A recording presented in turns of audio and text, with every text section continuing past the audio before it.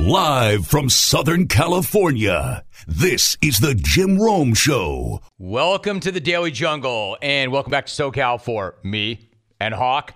A week in the bold north, but we are back in Cali. Philadelphia Eagles are your Super Bowl champions. Nick Foles and Doug Peterson turned the Patriots inside out. I had Albert Breer of the MMQB on. He broke the game down. Yahoo's Charles Robinson also joined in, and we talked about the Hood's decision to bench Malcolm Butler and how badly that backfired. We had every angle of that game covered, and we took calls live from Philly on Monday morning. And one pretty unfortunate call from my man, Kevin in South Jersey. Well, unfortunate for him. He got a little bit emotional, and then you clones, of course, killed him for it, just like you did Jeff in San Antonio. So, Alvin, lots to cover on this Monday. What do you say you do what you do? Because the Daily Jungle starts right now. The Philadelphia Eagles are your Super Bowl champions. 41-33. I said it. I saw it. And I'm still having trouble believing it. Fly, freaking Eagles, fly on the road to victory. And let me just say this right off the top. I don't want to hear anything about luck. I don't want to hear anything about questionable calls. I don't want to hear anything about anything. No straight up, no ands, ifs, or buts. That was a, quote, Philly special. They walked into the Super Bowl. They punched the Patriots in the mouth. They took a couple of haymakers themselves, and they never blinked. And it was a Philly special because that was the name of the play that changed that entire game. I mean, there's no denying. Brandon Graham came up huge with that fourth quarter strip sack. Or Nick Foles picking up a fourth down in the fourth quarter. That was massive. Or all the third downs that he picked up all along the way. All big. But Philadelphia won that game in the first half. You don't see a lot of teams win games in the first half. You do see a lot of teams lose games in the first half. But last night, Doug Peterson and Nick Foles won that game in the first half with Philly special. The play they called on 4th and goal from the Pats won with 38 seconds left in the half. I mean, think about that. Just stop on that for a minute. 38 seconds left. 99% of the coaches in the world kick a field goal, they take the points. I mean, you do that, and then you're most likely headed into the locker room up 18-12. But if you do that, you aren't Doug Peterson because Peterson don't play. He don't play. He wasn't going to kick a field goal from the 1 in the first half of a Super Bowl where he was the underdog. That's not how that guy's wired. That's not how that guy does it. He was going to go for it, which is brass. But then, going for it is one thing. Going for it the way that he did was the brassest thing ever. Any other coach with the guts to even go for it on 4th down is handing it off to one of his big punishing backs and then letting the offensive line do all the work. Not Doug Peterson. He did this. Moves to the right. It goes directly to Clement. Clement reverses it, and the pass goes into the end zone. To Nick Foles. Foles. It's a touchdown by Nick Foles. Thanks to Eagles Radio for that. He called for Nick Foles to wander up to the line as a decoy, a direct snap to Corey Clement, a pitch to tight end Trey Burton, and then a pass to Nick Foles. I mean, find me a gutsier call in the Super Bowl. Oh, wait. In fact, I'll be waiting a long time because there has never been a gutsier call in the Super Bowl. And you think that didn't fire up his team? You know it did. Jason Kelce said, quote, he told us before the game he was going to stay aggressive. And when that call came in, I can't tell you how excited everybody in the huddle was. I thought that Trey Burton said it best, though. Burton said it best when he said, quote, our coach has got some guts, huh? Got some big ones, end quote. Absolutely huge ones. Brassest call in Super Bowl history. And it's not like it was desperate either. That was pure confidence, and it paid off. It tells you everything you need to know about that coach, about his quarterback, about his confidence in his entire team. You don't do that if you're coaching scared. You take the points. You kick the field goal.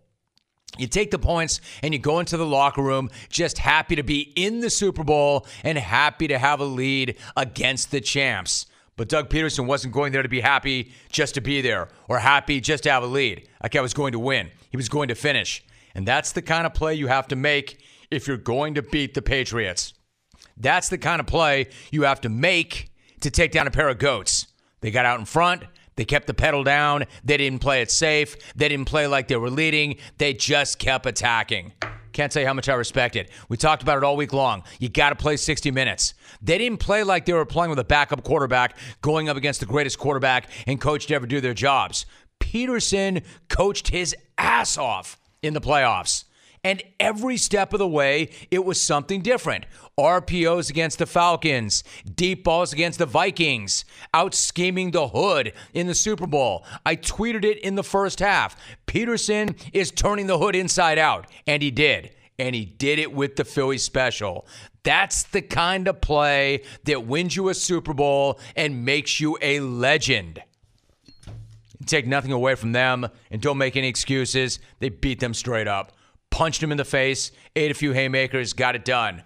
Albert Breer is my guest. Albert, what a macho act, manning up the day after the game. What's up? Good morning. How are you? I'm a little tired, but I'm okay, Jim. How are you? I figured that was the answer. I'm great. Same. Good to have you. Thanks so much. Listen, if I told you, Albert, before the game that Tom Brady would throw for more than 500 yards, 3 touchdowns, no picks, and that the Patriots would not punt, what kind of an outcome would you have expected from that game? I would think the Patriots would win. You know, I don't think there are many people that would tell you otherwise. I really saw this as sort of the problems that the Patriots had defensively the first month of the season in games against Kansas City and Houston and Carolina coming back. And they had a clear talent deficiency in the front seven. And I just tell you this, for their defense to be any good this year, their secondary had to be excellent. And the secondary got really, really good at the end of the year. That's where their investment was. The guys they paid, Stephon Gilmore, Devin McCourty, Jaron Harmon, Patrick Chung, the investment was in the secondary. And last night, you know, they needed the secondary to be excellent one more time. And with no Malcolm Butler, the secondary wasn't excellent. And, you know, those talent deficiencies that we saw on the defensive front over the course of the first few weeks of the season certainly resurfaced. Albert Breer joining us. Now, as you pointed out this morning, Malcolm Butler only played 1 snap yesterday. That was on special teams. It was only his second special team snap the entire season. What do you make of what happened there and then the explanations about that from the coaching staff after the game? Certainly something's happened. You know, I don't know what yet, but this guy's played almost 1,200 defensive snaps over the first 18 games this year, and then plays 0 in the Super Bowl. And in particular, plays 0, even though the Patriots were effectively getting lit up by Nick Foles and the Eagles. What I can tell you is that things have gone sideways in that relationship between the team and the player over the course of the last year. He was a restricted free agent last offseason, and you know that allowed him to go out and seek an offer sheet from other teams. So he knew exactly what the New Orleans Saints were willing to pay him, and was reliant on the Patriots working out a deal with the Saints.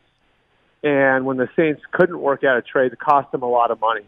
And I think that was sort of the event in the spring that poisoned the relationship between Butler and the Patriots. And we've seen a lot of ups and downs over the course of the 2017 season. There were some rough patches during training camp. There was a point in September in New Orleans when he was benched, and he came off the bench after having been a full-time starter and a Pro Bowler for 2 years. And so certainly there's a lot of water under that bridge over the course of the last year. And it felt to me like a lot of that coming to a head.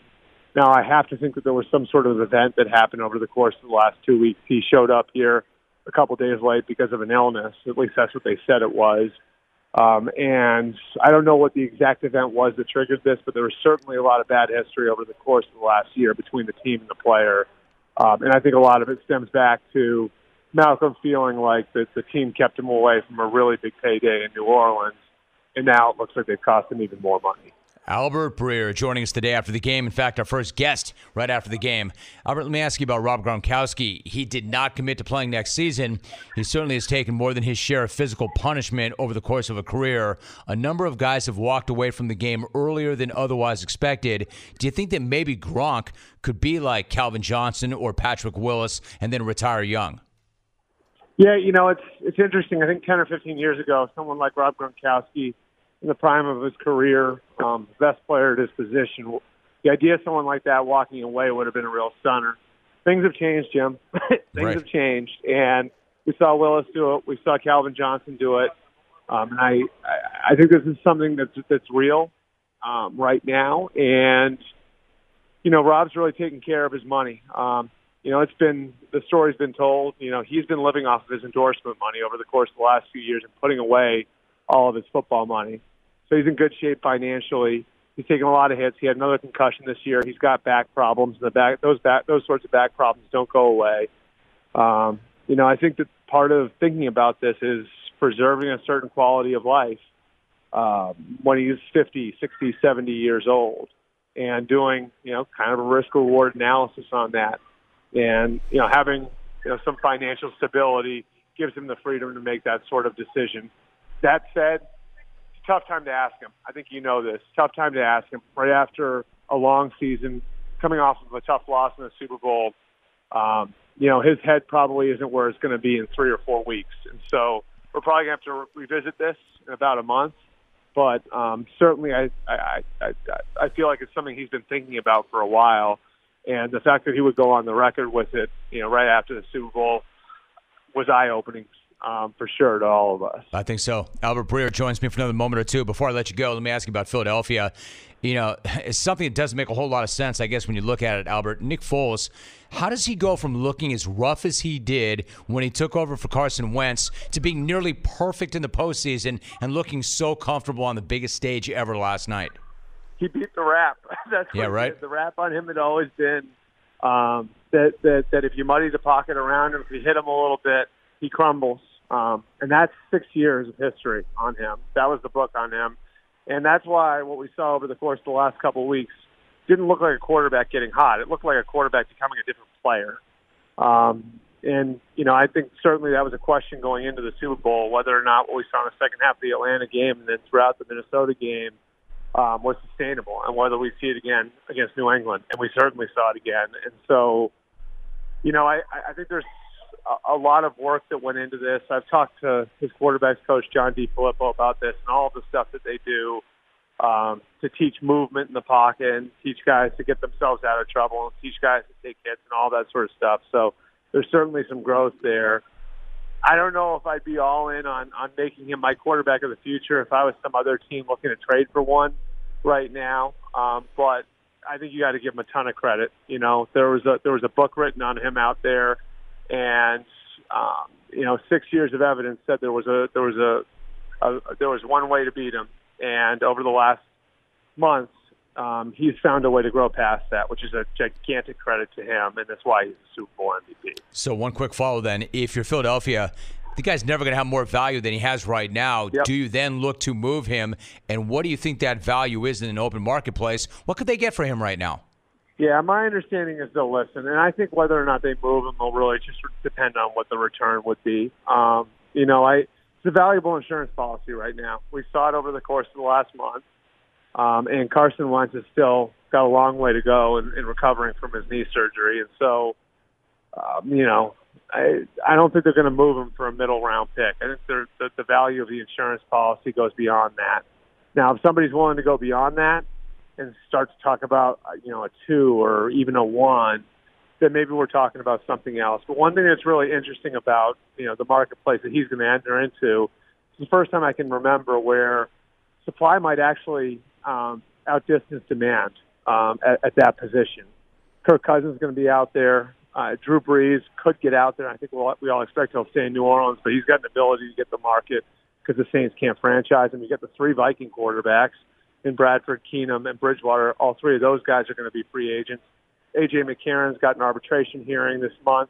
He could wind up being an unrestricted free agent. And then you've got Baker Mayfield, Josh Allen, Josh Rosen, and Sam Darnold as options in the draft. And so there are a handful of teams that are in need of quarterbacks.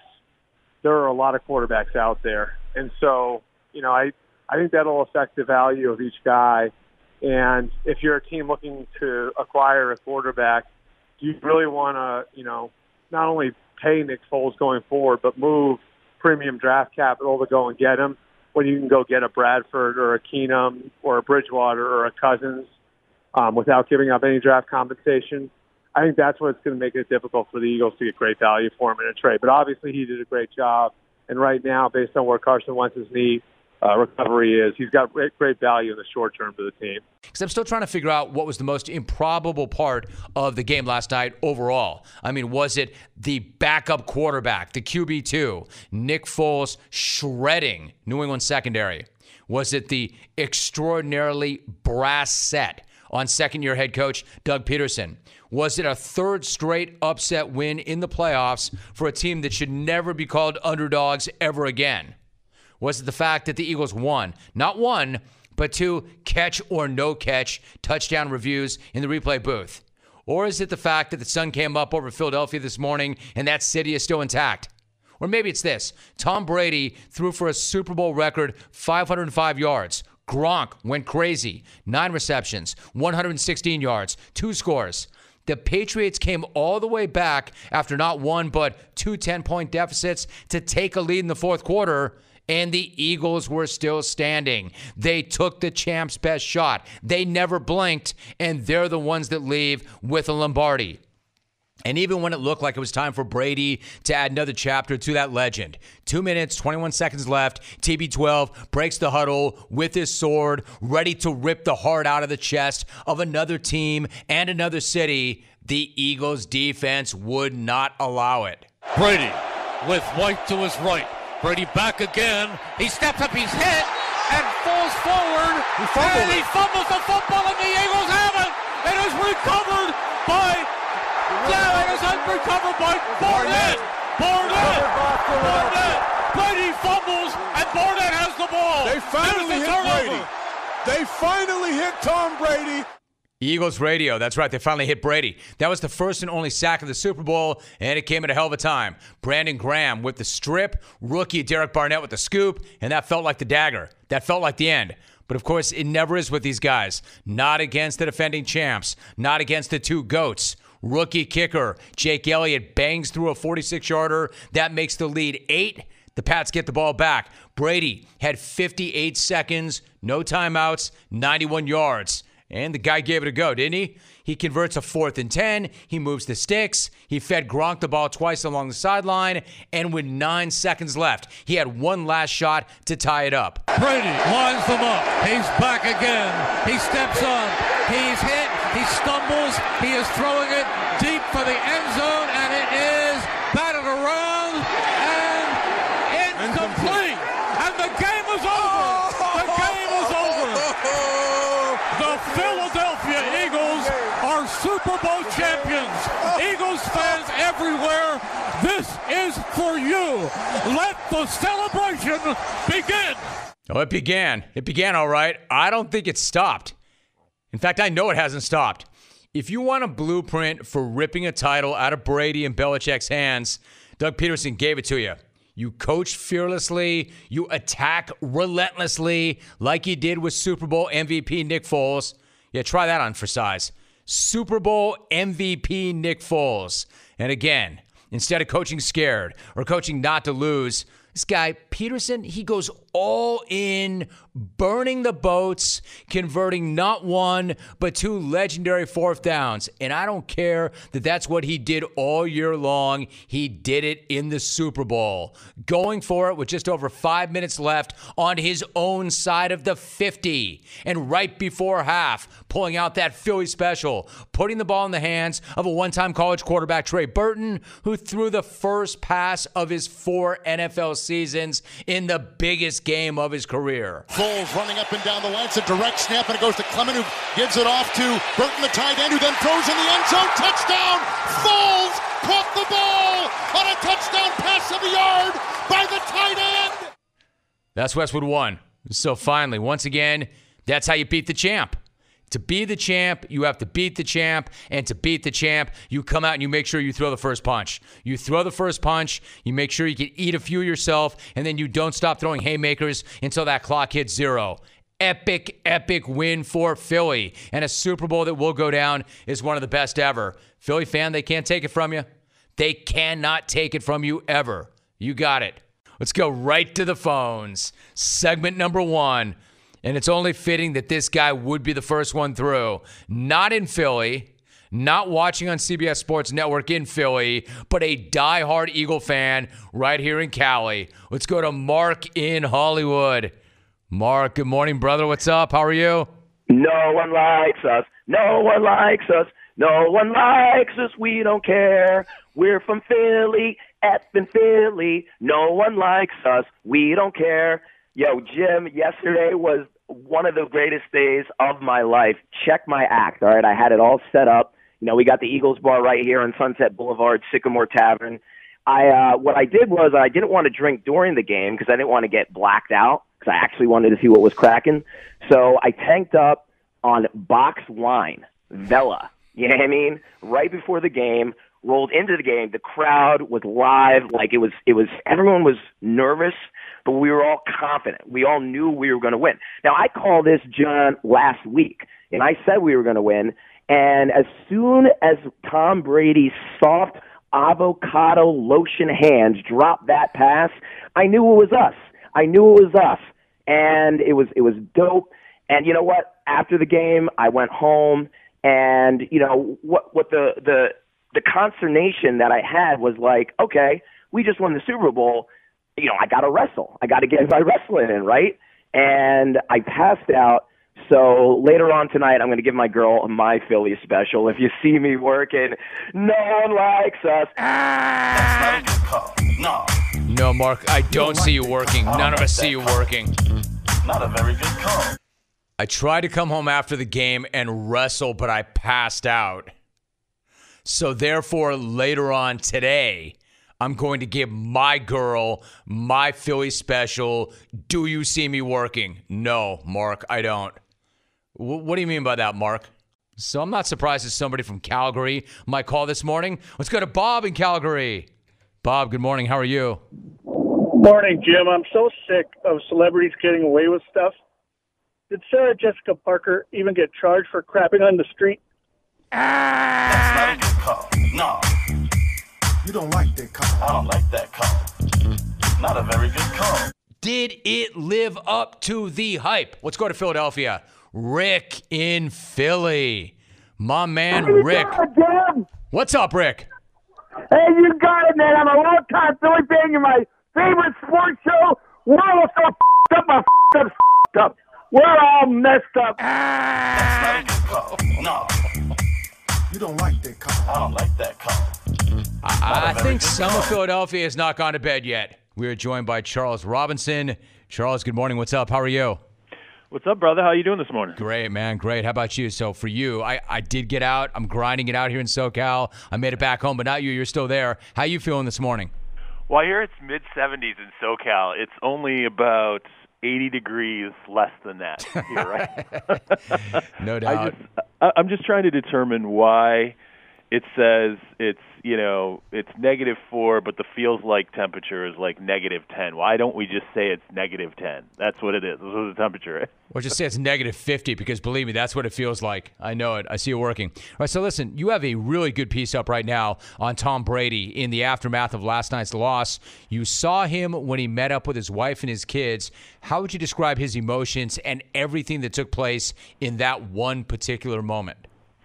I mean, it was really one of those vulnerable moments that you don't get to see often with Tom Brady. So polished, he has just that sort of uncrackable persona to him. But yeah, he stepped behind a black curtain last night after the loss, and you could see he was getting emotional. And his wife Giselle was there with their children, and she reached out and kind of said, "Hey, group hug," and everybody kind of grabbed him and.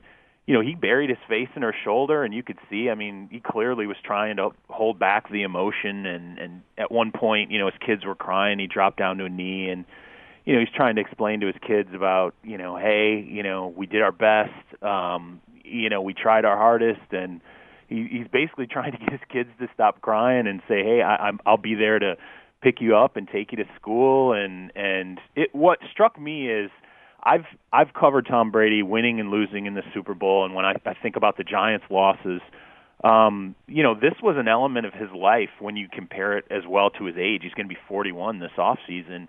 That just wasn't there before. So for that sort of snippet of moment, you see Tom Brady's life after football right there. You see the quandary in his mind that I have my family here, I'm heading toward 41. Clearly the winter of my career is coming, and this is what's ahead for me. So I thought it was sort of a poignant moment where you're knowing why maybe the end is coming for the New England Patriots, because that centerpiece guy, you see his life laid out in front of him right Charles Robinson joining us, a senior NFL and investigative reporter for Yahoo. All of that said, then, would you argue that, and I'm sure that all of them feel terrible, would you argue then that that loss last night was his most painful loss? Yeah, I would, and the reason why I would is because it came in one of those moments where the ball was in his hands, and he's made really a large portion of being considered the greatest, the GOAT, on putting the ball in his hands in that final 2.5 minutes, and this was that scenario in which he failed, and I think that's what typically hangs with him, is when he knows that ball was in his hands. I think it's different for him if he's not on the field, if he can't control it. But the reality is he could control this. He was the guy who, had the ball knocked out of his hand in that defining moment, and what really, even though they had one more drive after that, essentially ended the game. And I think that's why you really saw him so emotional. I mean, he was stoic in front of the press, but, to see him kind of crack like that when he was off on his own was something that's definitely a little different. Charles Robinson, my guest. So where do you think that leaves him? I mean, he's always been extremely motivated and driven. Aside from his family, everything in this guy's life is about football and doing whatever he can from a fitness, diet, mental standpoint to be better than he was the day before. So after a loss like that, where do you think that leaves him in this offseason? Can the guy be any more motivated and driven than he already is? What's his response to this? Well, he says he'll return, and he is a competitive guy, and I do think that losses and doubt do tend to fuel him because there's so little left to fuel him. Statistically, there's not much further he can go. Even from a Super Bowl standpoint, obviously getting one more ring would put him in, a zip code that only he would own with 6 Super Bowl rings. But I do think that loss and question motivate him. I think that he gets charged up when people bring up his age. And when he was pressed last night, he said, look, there's no reason, I can't see any reason for me to return. But he said, hey, it's 15 minutes after the game, I've got to process this. That said, he's got to look at the overall picture here and know that, A, he's been playing on an undervalued contract for a while now, really one that should allow them to have built this defense into more than what it was last night. So that's a concern. You lose coordinators. And remember, Rob Gronkowski, almost out of nowhere last night, says, yeah, I have to mull my football future in the next couple of weeks. So there are other factors around him that I think could give him pause, but I just don't see Tom Brady going out this way. I think, coming off of a Super Bowl loss, I think he's going to want to get back in the saddle for at least one more, and that's definitely what he indicated. I would agree with you, but where do you come out on Gronk? I mean, easy to say that Gronk is indestructible. Gronk is just 29. Right. Gronk's had 9 surgeries. Yeah. Gronk has taken a real beating and a real pounding. How likely do you think it is that he may, in fact, walk away? I think it's definitely possible. I mean, you talk about the 9 surgeries. You got knee, elbow. I mean, there's just been a multitude of issues. And I think really last night he was asked about the whole concussion factor, and I think that was something that, was resonating last night in his mind. But I'll also say this. We come out of Super Bowls, and I've covered enough of these and seen guys sit at those podiums literally minutes after walking off of field losing, and how fresh that pain is. And often you get guys who, Earl Thomas, was a guy that, we thought could retire from the Seattle Seahawks not that long ago after an injury. I mean, when guys comment out of emotion like that, I always tend to think that after a few weeks pass, what we think the logical outcome is, that's how it usually plays out. I think Gronk comes back, but I can see why he would question, as you said, his own football mortality. Charles Robinson joining us. He's still in Minneapolis. When you look at the game last night in the defense, obviously not a good night at all for the Patriots defense. Where do you come out on the fact that Malcolm Butler did not play a single defensive snap? Now that you've had some time to think about this, do you have an answer that makes any sense, or is this still a mystery, and is it always going to be a mystery? I can't make any sense of it, right. And I don't think anyone can. And I've pounded the phone this morning, texting everybody I know, calling guys, close to Bill, guys within the team structure. And what's remarkable to me is players on the roster today, right now, still have no idea what happened. They don't understand. They didn't understand during the game. They didn't understand post-game. And I think this morning they still don't entirely know what Bill Belichick's reasoning is. Now, there's a litany of rumors out there, a lot of speculation. I mean, you probably can't go into your local Starbucks in Boston right now without the barista telling you what they think happened with Malcolm Butler. But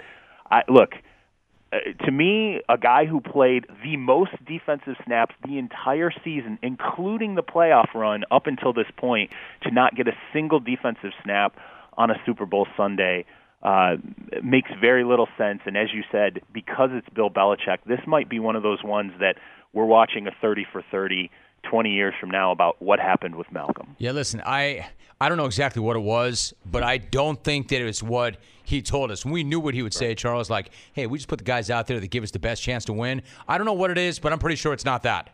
Yeah, I don't look, just this idea of playing to the best scenario. Why was Malcolm Butler literally your most heavily used defensive player and someone who everyone only said good things really about him up until this very moment? Why did that all of a sudden change, I think, Saturday night? Because up until Saturday night and really even Sunday morning, Eric Rowe had no idea the role he was going to play in that game. Even he was stunned, and he came out and told the media last night this was not the plan.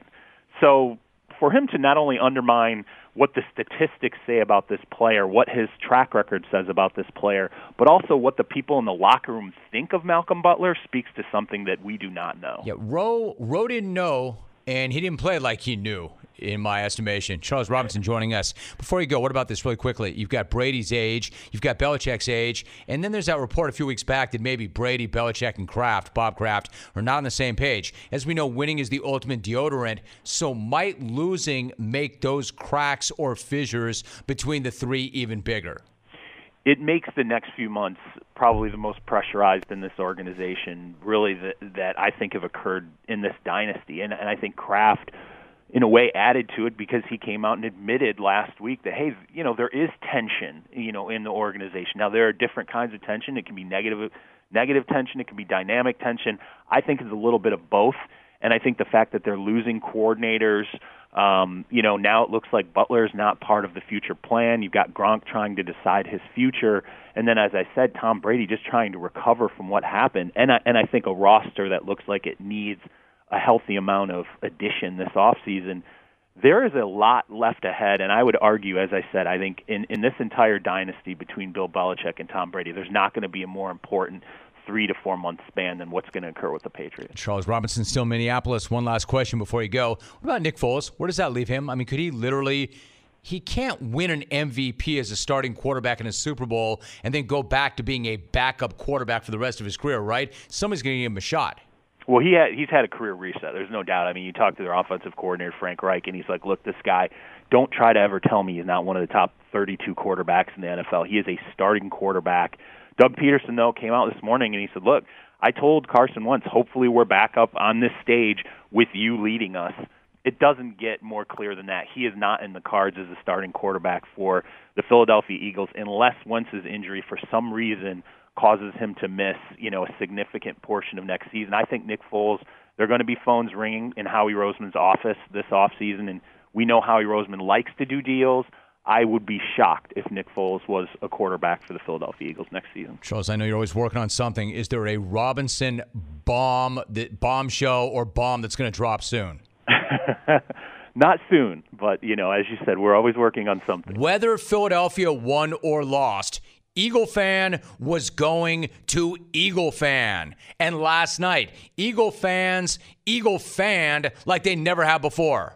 It didn't matter that the city of Philadelphia went from Criscoing poles to spraying them with hydraulic fluid. They could have soaked them in lighter fluid, and dudes in Carson Wentz jerseys were going to climb them nonetheless, or rip them out of the ground, or climb up on the awning of the Ritz-Carlton and jump into the crowd, or climb up onto the awning of the Ritz-Carlton and then collapse the awning of the Ritz-Carlton.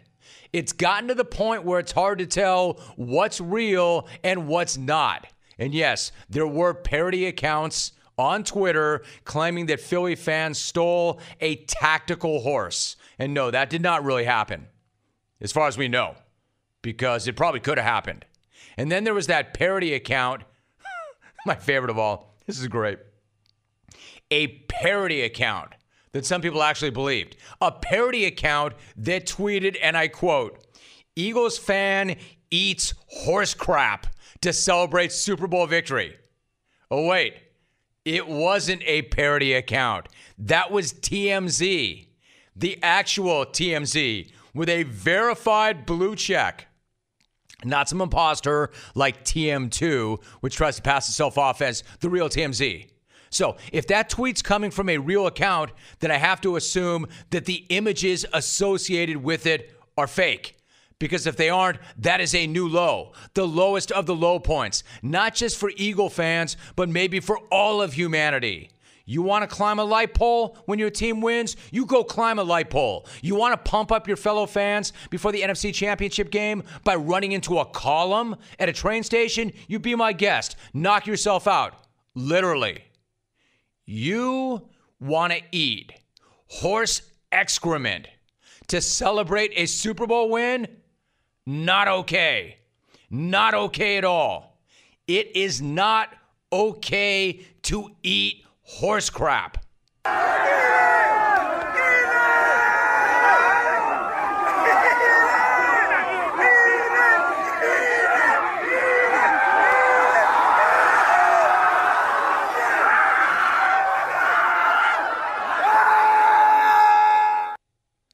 That's not me eating a hot pepper on the show. That's a dude eating horse crap off the sidewalk. I can't believe I actually have to take time out of my program to actually talk about this. I thought that I could go my entire career without having to devote a segment to explaining why it is not okay to eat horse crap. But I guess I do. I guess I do need to say this. Let me repeat this once again. It is not okay to eat horse crap. This isn't one of those things where you say, yeah, I'll listen to both sides. There aren't two sides. There's the side that doesn't eat horse crap, and then there's the side that's wrong. That's it. Pretty simple. And if your response to me saying that you shouldn't eat horse crap starts with, now hold up, Rome, wait, or if it starts with but, then you can stop right there. And if you hear what I'm saying and you want to say, hey, listen, man, you don't understand, then you're right. I don't understand. I don't understand why you would decide the way to celebrate winning the first Super Bowl in team history would be getting down on all fours and slamming feces. Hey, man, call me a buzzkill. Call me old-fashioned. Call me a traditionalist. Call me a wuss. Call me whatever you want. But you're never going to call me somebody who eats horse crap. We've all had a few too many, right? Me, for example, Friday night, I guess. We've all had a few too many. We've all done some regrettable things. We've all made poor choices. That happens. This does not happen. There's never been a point in any evening where the next logical move was to eat horse crap. And no, that's not something that somebody taught me when I was growing up. That's not one of those things like your dad says, hey, man, nothing good happens after midnight. Nothing good happens at 2 a.m. Don't ever eat horse crap. That never came up. It never had to. You just know it. Just like I never had to take my sons aside and say, hey, listen, sons, let me talk to you about not eating horse crap. I'm not having that talk with my kids. I don't need to. Look, they're stepping on the line, they're stepping over the line, and then there's blowing so far past the line that you can't see it anymore. I don't care how happy or drunk or happy and drunk that you are, you don't eat horse feces. There won't be a time where I will ever condone that. I mean, I don't care what's happened. Eating horse crap is never cool. You're probably like, yeah, Rome, we got it. Yeah, well, I'm not done making this point. It's not funny. It's revolting. It's disgusting. I mean, I could talk for an hour about why that's not okay. But I shouldn't need to spend more than 10 seconds on it because I don't need to build an argument or lay out the reasons for it. It's horse crap. Do not eat it. Lesson complete. Good talk, Eagle fan. Good talk. Yeah, I know it's not all of you. That's fine. I just want to make sure it never happens ever again. Dear Jim, Absolutely shocking behavior. Who decided to build a Ritz-Carlton in Philadelphia? Son, Drew in West LA. Philly, love you, man. So happy for you all. Get it. Get it. Just don't eat horse excrement. You want to jump up on that awning, you go right ahead. You want to do a backflip off that awning, you go right ahead. You want to collapse that awning, not much I can do about that. Stay away from the excrement. In South Jersey. It's great to have you, Kevin. How are you? Jim, unbelievable. Wow. Unbelievable. I mean, we've been waiting for this for so long. So long. I watch the games with my dad. We all get together across the street. We live together in this small neighborhood, and it was incredible. We lost my godfather last year, and we all had his hats on, and he was there with us. And we did it. We did it. Philly did it. Nick Foles did it. Unbelievable. It's what America is about. You know, you come back from being beat down, and you come back and you work hard and you keep working and you get what you want. And that's what this country's about. That's what Philly's about. We did it. It's incredible. My man. I'm so happy. I'm happy for my family. I'm happy for Philly. And the guys, they just absolutely played their hearts out. Their hearts out. It was incredible. And I'll tell you what, we played the team that we needed to play. The best team in the world. And we beat them. We did it. And I'll tell you something else, Kevin. You did it right. You beat them straight up. And Kevin, congrats. Enjoy that, and I know you will. Your godfather was there. You know he was. Everybody was there. This is what I'm saying about Philly fan. You hear the emotion in his voice? The generational thing? He lost his godfather a year ago. My man was choking up. They did it. That's what America's about. And not only did they do it, but they beat the team they had to beat in order to do it. Philly, how sweet is that? You beat the champs. You beat Tommy. You beat the hoodie. You may have ended a dynasty. Nobody said you could do it. You did it with a QB2. You did it with a backup.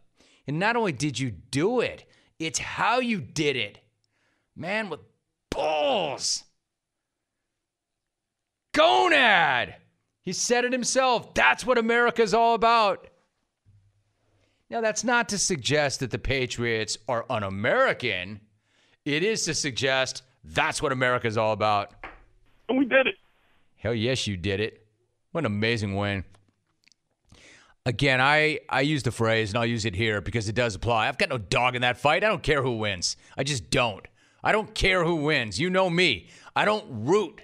I don't root for anything other than something to talk about. Team content. I'm not Patriot Nation. I'm not Eagle fan. Team content. I literally did not care who won that game. I just wanted to have a good game. I just want something that could help me get by on the adrenaline of the late night flight to get in here and have something to talk about. And that's what I got. But let me tell you about team content. When Peterson made that call at the end of the first half, and they went for it, not only went for it on 4th and 1, but he made that play call, that to me was the ultimate, oh, hell yes. That guy did not do that. I mean, for the next hour or so, I'm like, I cannot believe that they went with that call on the goal line.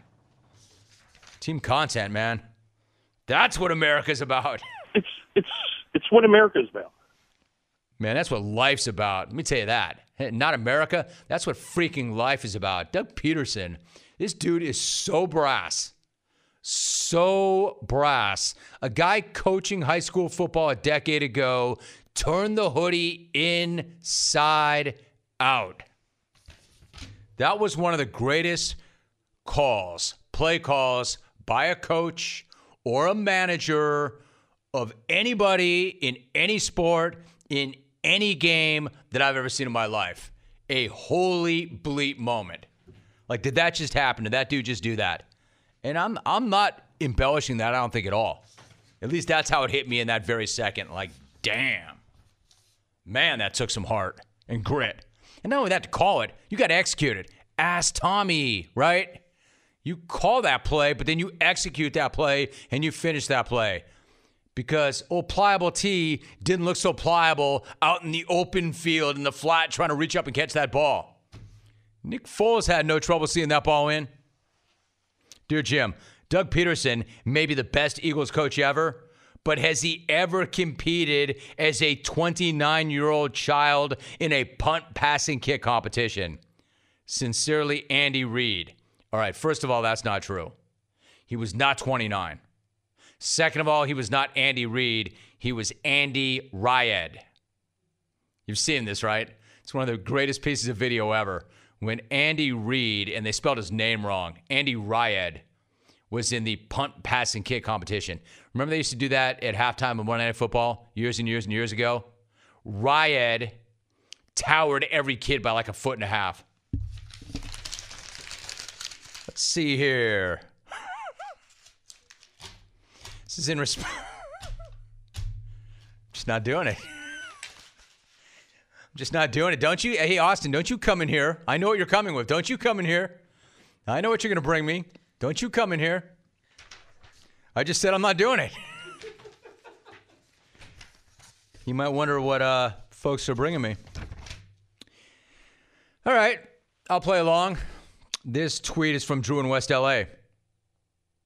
And I quote, "War me and my fiance." War me and my fiance, and War Jordan. At MTB Darren tweets, "Did Jeff in SA move to South Jersey?" And we did it. At M Piazza's Backney tweets, "Crying on radio is and always will be extremely embarrassing." All right, in defense, I don't think he was crying. I think he may have gotten a little dusty. He may have choked up. In fact, let's go back to the tape. We lost my godfather last year, and we all had his hats on, and he was there with us. All right, I'm going to stop right there. Did it. I'm going to stop right there. Kevin, me to you. I have you. Kevin, I have your back. Which doesn't... The guy... Alvin.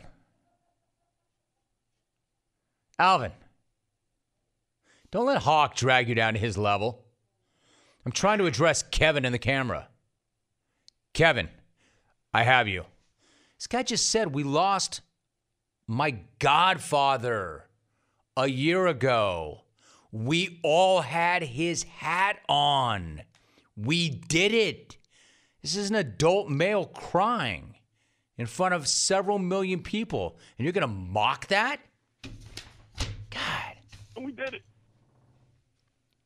These guys live for their team. They love that team. It's generational. That's what I'm saying.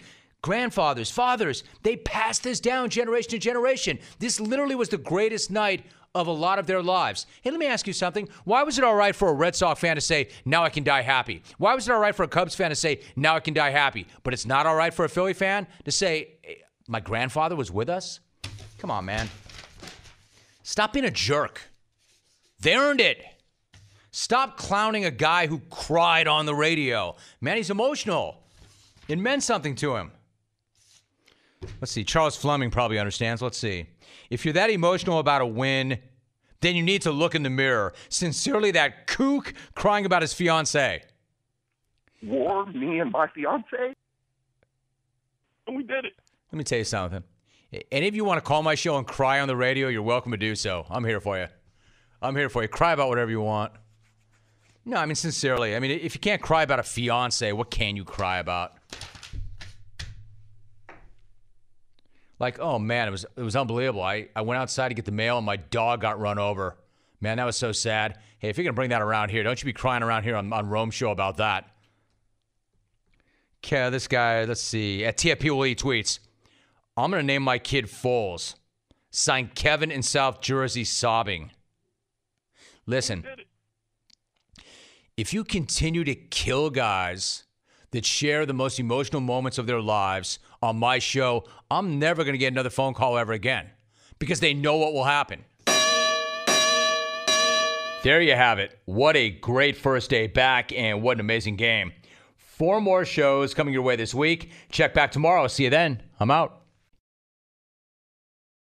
Security threats are everywhere. But with Xfinity XFi, you're notified of threats to your in-home Wi-Fi network, so all your connected devices are protected. That's simple, easy, awesome. Switch to Xfinity today and get a great offer. You'll get the best in-home Wi-Fi experience with Xfinity XFi. Plus, you'll get advanced security free with the XFi Gateway. That's a $72 value per year. No other provider offers this. Go online, call 1-800-XFINITY, or visit a store today. Restrictions apply.